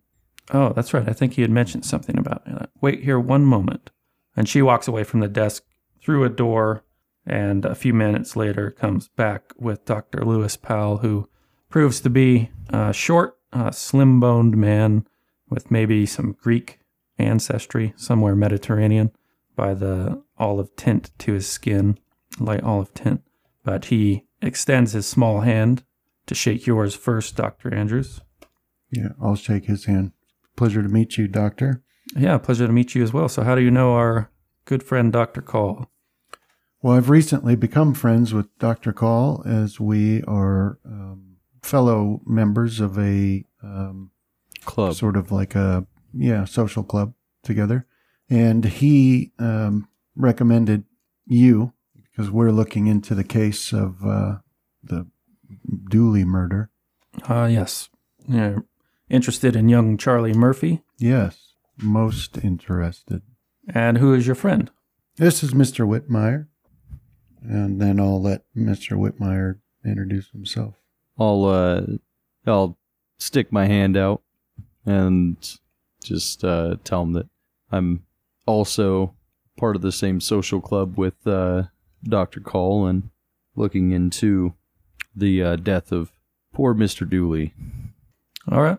Well, it's nice to meet both of you. I'll have Murphy brought out for you guys to talk with him. And you had gotten some papers last night that you were supposed to get signed on behalf of James Clark. Right. For representation. Yeah. So you guys have those with you now. And he leads you to sort of like a day room that's currently empty at the moment. You know, they have chairs that look out the windows and, like those gaming tables where you can play chess or checkers or whatnot. And some tables for sitting and eating. And he asks you to seat yourself and if he can get you any tea or coffee. None for me, thank you. So what's your... Sorry, go ahead, Mr. Whitmire. I'll take a coffee. Okay. And he has a nurse run out to get those. And he questioned you a bit further, Dr. Andrews, about your expertise in the field of medicine. Well, I'm a medical doctor. I'm a surgeon, and I trained at Harvard, and blah, blah, blah. And so now you're moonlighting as a... Did some work out in Peru for a Catholic church out there, providing some aid to lower income residents. And now I'm back in Boston and joined this social club. And now it just was an interesting case that a close friend of mine, a close acquaintance of mine, suggested that I look into while I'm waiting to get started on the next phase of my education. Surgeons, quite the miracle workers these days. In university, had thought to go that direction, but I went a different. I suppose you real doctors might sneer at my doctor in the psychoanalytic method. Hopefully that's not the case, but I have encountered that from time to time, which is why Dr. Call and I are good friends, because he took it with the seriousness I think it deserves. There might have been a time when I would have sneered, but certainly no longer. And in fact, I've began to make my own forays into that field as well. So I have nothing but respect for the path you've taken. There's many mysteries to be discovered within the mind. It's been my lifelong preoccupation. I remember in medical school, I toured a sanitarium back then, and there was a young man who was held there who drew mazes, of all things, on parchment, these intricate mazes. He just finished one, go on to the next. And I had this sort of awakening when I saw that, that I just had a insatiable curiousness for what went on in other people's heads. And, come to find out, you take all these sheets of mazes, and he had plastered them to the wall in his room, and then you saw at a distance of, say, 12 feet, that all these little mazes, when seen at that distance, made a bigger maze. And this was a man who was no use to society. He was just held in a room, and he was obsessed with this thing, and I wanted to know why. Why did he do this? Could we make him of use to society, or was he damned to work out these mazes? And I realized that, there's a ton of other people that are different degrees of that. They just are, by God's will, born with dumb hands, slow tongues. But what goes on in their head? What dark stars burn there? Pardon the poetry, but... So yes, that's my obsession. And this Charlie Murphy of yours is quite interesting. We've been running these assessments on behalf of the state to see if he's fit for trial, but he's peaceful, but he does not speak to us. He will go through the batteries, the assessing his intellect, and he does quite well on those. Scores very highly above average, I would say, but he just refuses to speak. And he'll be here shortly. There's something that might be of interest to you. I have had the orderlies not deliver him his breakfast, and we'll have it delivered here now, but something for you to observe when he comes in. So a little while later, Charlie Murphy is brought in by the orderlies, and there you see a slight young man of 16 years of age, less than 130 pounds. And just upon sight, both you and Whitmire would find it preposterous to imagine the murder of his uncle as it's been described. Because he would struggle to do anything physical. He looks like skin and bones. But he does have clear eyes, and they take you in, but then they dart away to something else that interests him. And Dr. Powell just says, well, just stand back and take a look at this. And a tray of food is brought in there. You see mashed potatoes, diced peas and carrots and corn, and some slab of meat that is difficult to determine what it is. Sam roll. in a gray sauce. But the first thing that Charlie Murphy does when it's set before him is he goes to order all of the diced up vegetables. So he orders them by, the type. And then once he's got that done, he actually goes to a different project and starts to stack these diced up vegetables one on top of the other. He ignores his mashed potatoes and his meat except to scrape the gray gravy off of the meat into a pool next to it on the tray. So what do you make of young Mr. Murphy? Oh, that's amazing how he's able to stack those vegetables like that. They do topple from time to time, but he does get, maybe 5-6 pieces high before they do. Yeah, so I want to watch carefully and see when they topple. Do I detect any signs of frustration or anger or a reaction of any kind from Charlie when they topple? Yeah, you do. Well, psychology roll. Let's try it that way. Okay. Failure. You don't pick up maybe a slight flicker, but it's very quickly gone. His face is passive for the most part. Did you want me to do one as well? Yeah, go ahead. I'll luck that. Yeah, so you do see it does frustrate him, but he gets back into the process of doing that.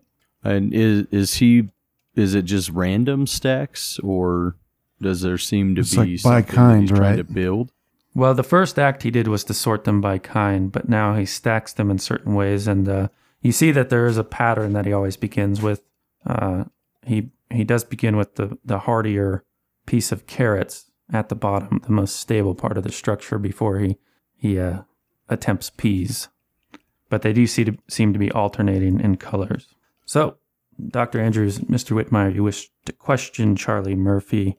I'll allow it, but I don't think you'll have any success. I have been taken with the idea of hypnotism, except that the state requires very specific manners, and that would void the assessment. But I'm at my wit's end for how to get Murphy to communicate. He does appear to have the ability to read or understand written word. As to whether or not he can write, he's never done it here, although presumably he did it at the police station when he signed his confession. Yes, that's one of the things I came to ask about. In your opinion, do you think that this boy could write, let alone sign a confession? I think that he could. I don't understand why he did. And unfortunately, all the doctors and I agree that regardless of what we think this boy might be capable of, we're going to be forced to rule him as fit to stand trial. Of course, there are more tests to run, and it'll be a while yet, but that's what it's leaning towards. And why would you be forced to declare him fit? Well, Do you mean forced as in coerced, or because under the rules you have no recourse? we're coerced by the scientific method in this degree. He won't meet the standards of insanity in the state of Massachusetts. But there is a question of his not necessarily insanity, but just simple capability. No, that's true, but that's why we're somewhat hesitant that it looks like it's going that way, because I don't think that this boy had anything to do with the murder. But that's not our part of it. Right. Well, yeah, we'll try to speak with the boy. But first, I wanted to mention to you that we have managed to retain a very capable defense attorney who will defend young Charlie. And I only say this to you because you seem sympathetic to him, which I admit was not what I expected. But the only way that this attorney can take over as his defense counsel is if Charlie requests it. I understand. Well, I wish you the best of luck. I'll, of course, be here to monitor it, but you're free to try to get him to sign it. I don't know of any technique that I could offer you that will work, I suppose it's a shame we can't ask the police how they got him to sign his confession. Well, I have that question in my mind. You haven't asked them in your investigation yet? No, not yet. Well, pull some chairs up next to his table there. He won't react much to you, I'm sure, but I'm just going to go observe. Okay. Take some notes if that's okay. Yeah, of course. All right, so you and Mr. Whitmire pull up some of these industrial-style metal chairs up to his table across from him, where now at this stage he's given up on his vegetables stacking, and he's eating the vegetables in pretty much the same order he sorted it. So starting with the carrots. And his eyes only flicker up to you when you guys are seated. Okay. Yeah, so I'll go sit down then at that table, and I'll just observe him for a little bit.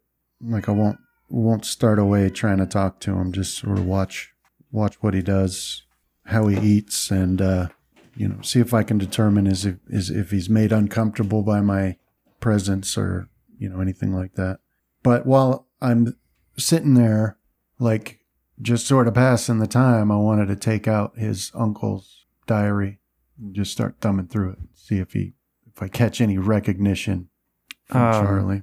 Yeah, he does recognize it. He pauses and looks at it and then gives a very long look to you before returning to his mill, where he's moved on to the mashed potatoes now. And you're not certain, but you'd almost think that each spoonful is the same size. You might even wager a bet that if you were to weigh it or measure it, it would be the same each time. All right. So how does that help? What does that relate to? Well, I guess at that point, once I notice that he's noticed that, then I will try speaking with him, and I'll say, Charlie, I'll just say, Charlie, I'm Wally, and I was acquainted with your uncle, and so I came here to see if I could help. Do you remember what happened to your uncle?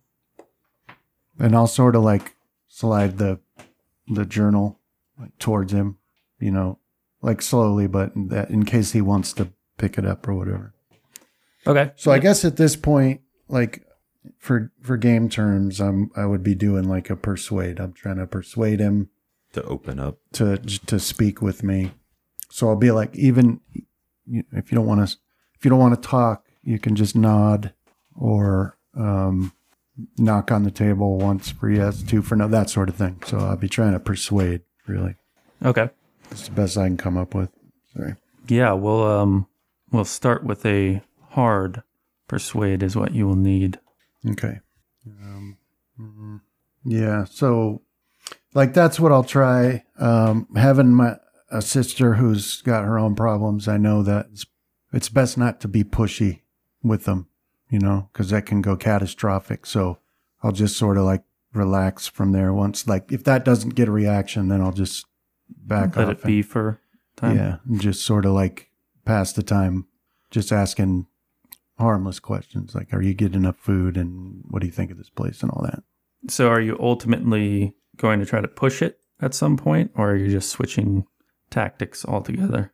Yeah, I'm going to have to push it eventually. So I'm just trying to think of the best way to go about that. So. All right. Whitmire, give me a spot hidden. As you're not distracted with, attempts to communication at in this moment, you see that ever since Dr. Andrews has put the journal on the table, Murphy's eyes have been kind of flickering over to Dr. Powell every now and then. You just see that happen like 4 or 5 times during the course of Dr. Andrews speaking. All right. I'm going to ask him if we can have a few minutes alone with him, as we wanted to talk about some possibly sensitive subjects. So Powell doesn't look very comfortable with that, but you might be able to get him to go along with it with a... Damn it. That's not happening. Push it. I can luck that, 'cause I've got enough. Always push. So what's the fast talk component of it? What's going to unravel? Are you claiming some expertise and some knowledge? Okay. You're going to end up in the operating room. You're going to have to perform a tonsillectomy. Okay. So we can say like, well, we found in our study of gentlemen like Mr. Murphy here that it's best that the fewer people are in the room, they'll open up more. And he goes along with it, and he exits the room, leaving you alone with Mr. Murphy. Mr. Murphy. All right. And then I was going to tell him, like, hey, like, we probably don't have much time. So, whatever you wanted to share with us is like, now is the time. Okay. So he picks up that journal, and the first thing he does is he removes or flattens out all the dog ears that have appeared in it over the years. And then he goes to the back page, and with that dark gravy, he writes a word in cursive really quick. And then he, with it still open, so it can dry a little bit, he lifts up his shoe, and they're a kind of slipper they've put everybody in here. And between the sole and the material of his shoe, he pulls out a long insect-like hair and puts that on the table with his eyes darting towards the door. Yeah, it's just like that one we dropped off at the university. Yeah. I'm going to ask him where... I found one of those under your uncle's bed. Where did this come from? His eyes go dim for a moment and then wide, as though he went to reference the memory, but then fled from it a bit. And he just shakes his head. Can I do like a psychology? Do I even need to realize that he's seen something that he wishes he hadn't? No, that's pretty obvious. Okay. To both of you. And you can see the word on that back page is Latakia. Latakia. Okay. Or Latakia, perhaps. As I'm going to try to put him at ease a little bit. Like, I understand that it's tough, some of the things that happen in life. As me and Wally here have been through quite a bit as well. So, don't worry about saying any more on whatever this is, and I'll like tap next to the hair thing. Okay. As I do want to I think we should put that inside the journal to hide it, though. Mm-hmm. You know, Or I at this stage, put if it you in my close it, pocket. the word will be obscured, but it's easy enough to remember. But let's pause there for a moment while you're giving Charlie Murphy room to breathe and think, and jump over to Mr. Monroe as he's on the cold trail of Mr. Mueller. And your cab arrives to take you to Salisbury, where you know Mr. Mueller was dropped off at the boarding house. And there's a red-haired, middle-aged woman who owns it. Okay. So yeah, I'll step out and I'll say, my good lady, perhaps you could help me with something. Oh, yes, anything. Will you be needing a room? It's possible, but I actually came to ask after a friend of mine who may have taken up residence in your boarding house temporarily. An elderly gentleman, German descent, has a German accent. The color drains from her face. Do I see it as obvious? Yeah. Okay. She's like, yes, I knew the man. He stayed in my room just the night before last, and odd gentleman, he really did some damage to my room. The pillows were torn apart, with feathers everywhere. The Bible in there was gnawed upon, I would say, and the bedposts also appeared to be gnawed upon. And I wasn't awake myself, but one of the other guests said he fled in the night, spouting some sort of gibberish. They couldn't make heads or tails of it. And wouldn't you know, the next morning we hear Hampton's car was stolen. I don't know if the two are connected. He seemed like a kind enough gentleman. Yes, it is far outside the reserved Dr. Mueller that I knew and have had correspondence with. Are you sure that he's the one that did the damage and that he wasn't perhaps assaulted or accosted in the room and fled from it? Because I've been receiving messages from him that makes me worry about his safety. I suppose it could have happened that way. I guess the only reason I think it happened the other way is because the way the particulars of the room that he asked for, he described them very oddly. It was like a man describing a mill, not a room, and those two ideas were just in my head. But it could be, as you say. Would you mind showing me the room, my good lady? Yes, well, I've made it up some since then, but you can see the scoring on the bedposts, and I think I still have that Bible. Okay, yes, thank you very much. And those prove, you can see teeth marks on those round bedposts ends. Like they just, maybe they looked like dollops of caramel or something. And somebody tried to take a good chunk out of them. And she goes into the closet, and up on a shelf in there, she grabs down that Bible, which has since been replaced with a new one. And you can see the leather binding also has a similar pattern of teeth marks.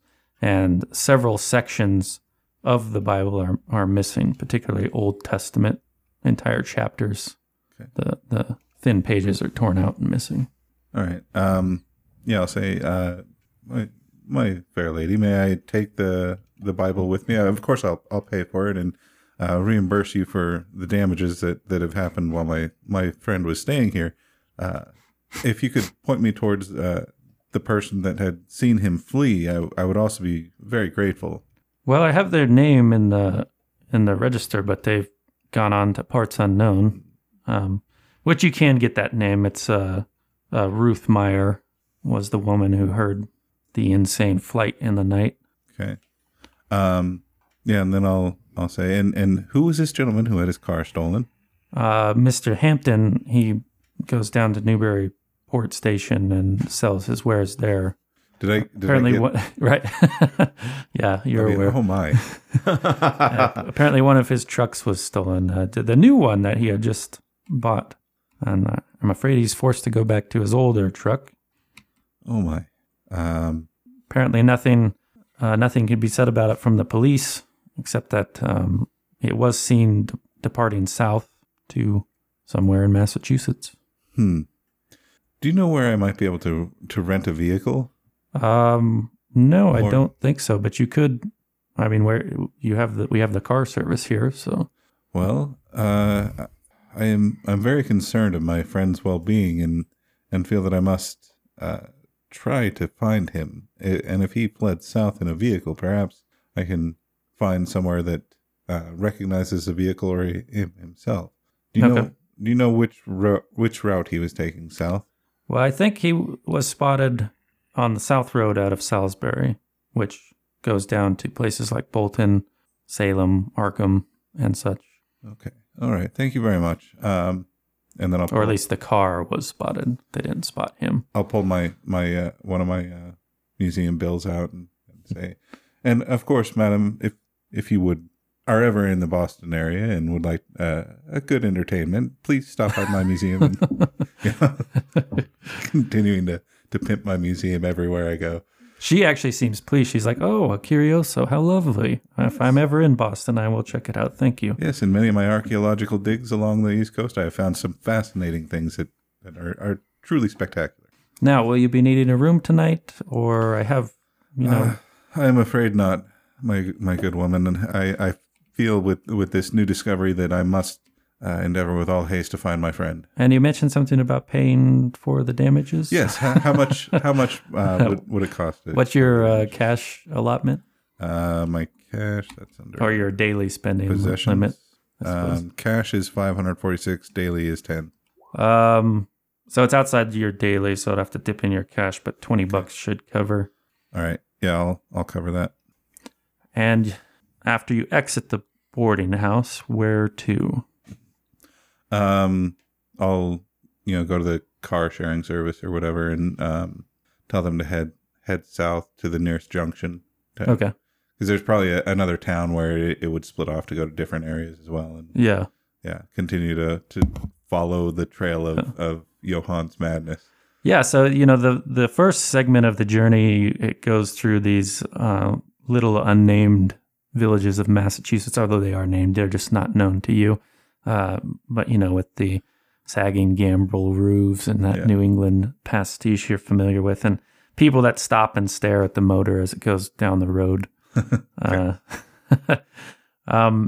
In one case, you're in one of these little towns and you see some damage to a fence that's along the roadway, right? Okay.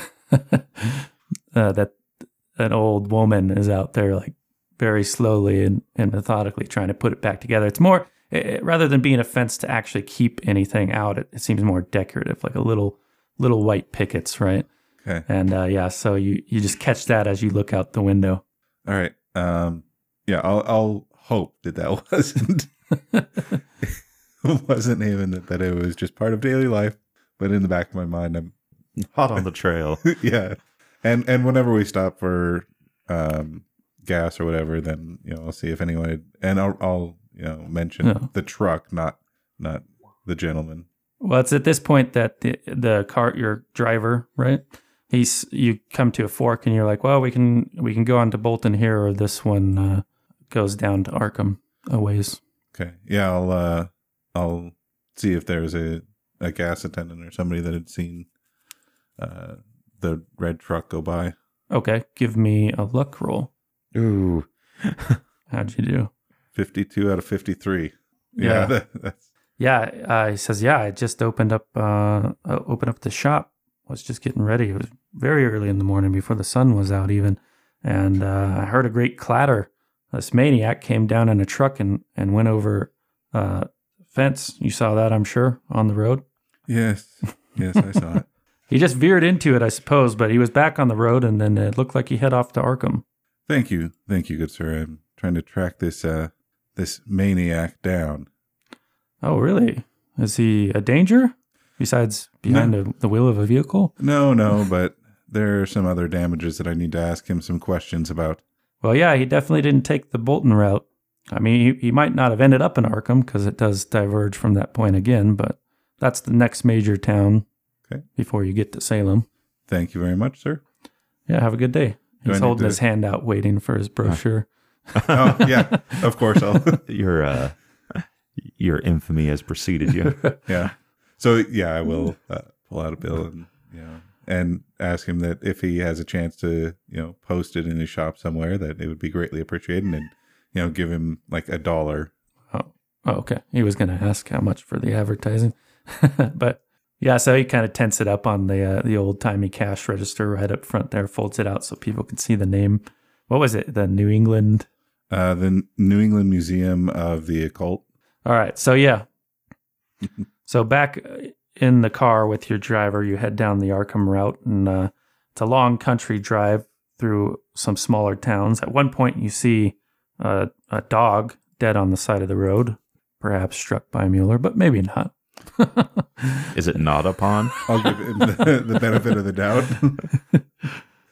No, you can't really tell as you zoom past at a brisk 25 miles an hour. But eventually you arrive at the outskirts of Arkham. And this would put you at about noon, just maybe shortly after. And there you see a horse team hauling away a crashed pickup fitting the description of Mr. Hampton's pickup. Okay. And a damaged telephone pole. All right. At that point, I'll pay for the ride and say that I believe I've reached the end of my road, or at the very least, I should be able to find another ride from here if I need one. Have a good day, sir. And he shakes your hand. Well, you never know. I might have. So the crowd that Mueller interacted with when he came upon this scene was a bit earlier in the day. And you can see they've dispersed, although there's still some kids out there scratching their head and wondering how this telephone pole is going to be fixed because it's broken kind of down by the base and hanging by the wires. Okay. Old man feet tracking miskatonic mud on the sidewalk. Well, I guess first I'll go up to the crowd and ask about the crash. Oh, to the kids? Yeah. Yeah, they're like, we don't know. We were sleeping when it happened. Do you know if the driver is okay? He was long gone before anybody got here. Long gone, huh? And this happened early this morning, right? Yeah. Okay. Could you point me to the local boarding house? Yeah, there's quite a few. The nearest one, and they give you some directions to a boarding house. Okay. It's down kind of by the college part of town. Okay. Yeah, I'll head in that direction. And no, you had a home here, right? Yeah, I was about to say, what are the chances of him possibly knowing that? Yeah, I'm trying to remember do you think that we would have been at least... I think when we first started, you guys were acquainted with each other as SEU members, but I don't think we described any further. But I would know that he had been renting a room in Boston because he didn't live there. I mean, you think he probably lives here. You might be able to consult the directory. Okay. I mean, that's going to answer your question one way or the other. I'll find a directory or I don't know. Back then, you could probably just ring the operator and see if right if you find a place with a phone. Yeah. Well, you have both those options. Their directories are kept at various places. Okay. Of public places, or you could go someplace with a phone. Yeah. Yeah. Whichever I come to first. Yeah. We'll say you get you get a directory, and they're kind of like our phone books now, although much thinner. Ours are going thin now, but anyhow, that's beside the point. But anyhow, you go through it until they're Johann Mueller at this address, and it's you're not that well versed with Arkham. I did go to college here. Okay. So I probably have some. Yeah. So, it's a district of the town where Polish immigrants are predominant, right? So it's a little bit poorer, a little bit seedier for Arkham. You're probably not going to get stabbed, but it's just for people who Lots are of side eyes. Right. Yeah, especially wearing what I'm wearing.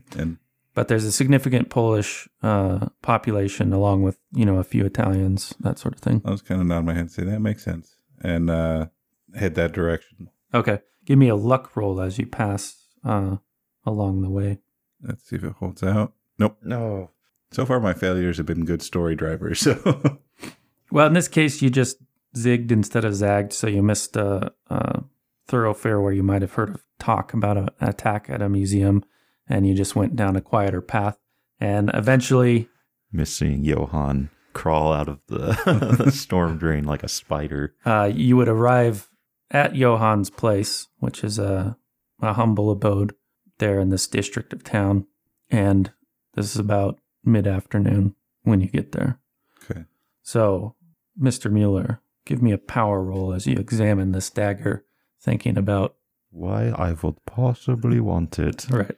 All right, power. You just need a regular success. You're, 11 away from it? Ooh, that's going to put me dangerously low on luck, but... Yeah, you're starting to feel kind of like a dimming of your consciousness, almost like you're slipping back into a sedative state. Yeah. And your relief almost turns to panic at that, but... Because of the fear of yeah. sleep. Yeah, I think role-play-wise, as well as me-wise, I will luck that and spend the 11. Okay. So whatever that is, it ends up being a temporary fugue, and then as you are done looking at the dagger or something, there's a tap, tap, tap at your door. Well, I have the dagger in one hand and the gun in the other. And a 1,000,000-year-old stare. Yeah. A little frayed around the edges. So I've kind of been holding the gun at the side, but or maybe I was pointing it, who knows, with Mueller, but I'll kind of look to the door and then back to the dagger. You have, like a little thing it slides up into the side so you can look through your peephole if you'd like. I'll put the dagger down near, like on I don't know, this place probably doesn't have like pillars or banisters or anything. Not a banister, but... no, you do have some shelves sills. to store various items that like go that. in your mudroom. I'll put it on the sill next to the door. Like I'm guessing there's like some... Yeah. Okay. like a cheap, like not stained glass, but where you can't really see through it type window. So I'll do that. Bubbled I'm glass. a little bit worried you're going to shoot me. I'll put the even gun after to the recognizing door. me. Okay. And I'll lift up the peephole. And you see a brochure to a Curioso in Massachusetts. Sand roll. Sand roll. It's the drawing that Whitmire did of the Harvard. No, you see Mr. Monroe there waiting expectantly at your door, although maybe, thinking that no one's home even after a short... Looking around. Yeah, because there's this strange narrative on your journey down here. So Yeah. But yeah, I'll wait, But you probably see the dang latch go up, or hear it maybe. yeah, you could hear movement inside or see something behind that glass with a successful roll. You can do listen or spot, whichever works for you. I don't think either works for me. Your thoughts are just too much of a clamoring for you to notice fine details. And to visit his Curioso. I guess my spot hidden's not that bad. Yes, Ah. it's not good enough though. Well, as far as you know, you don't hear anybody inside, but...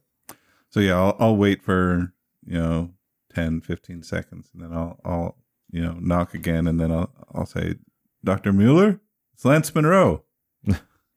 He's gonna shoot me just because he doesn't like, not because he's afraid of me. I'll carefully lower the latch on the peephole. I'll go over to where the De Vermis Mysterium is and put a pile of books on it. Okay. Put my gun in its shoulder holster. If I'm not wearing something over that, I'll put something on. Okay. And that amount of movement makes it, unless you're particularly trying to be stealthy, makes it obvious that there is somebody inside. But anyhow, you go back to the door then? Yeah. And I'll open it and I'll smile. Ah! Oh, Herr Monroe! thank goodness you're okay. I've heard the most terrifying stories. Let's do an opposed roll on that first contact with each other. Yours is going to be psychology, and yours is going to be your attempt to basically put your whole experience in a bottle and not let it come out of you. What would that be? Well, you can use a social skill if you have a good one, like say charm. Nah, that ain't that good. What's the what's the other Maybe one? they'll shoot me. That'd probably be like one step higher than what he's rolling, right? So Yeah, if you want to leave it to like a characteristic, we could try your willpower, like your power roll, but it would have to be at hard. Oh, that was a horrible failure on my part. dang. Yeah, we'll try charm and just pray for the best. Nope. So we're both know that the other's on to us, but we're not going to. Yeah. Like something's off, but Well, it's been a strange last 24 hours for everybody. So you wordlessly call it a stalemate and you continue on. But actually, on that point, I think we're going to have to call it today. So we will leave off with Monroe standing at a very crazy Mr. Mueller's door. Thank you guys for playing. Appreciate it. I'll see you next time. Hell yeah, man. Thanks, man. Thank you, Travis. I was really hoping you would have just walked in, Oh, no, I'm not. because then I would have shot you. And it probably would have been after you stopped and said, oh.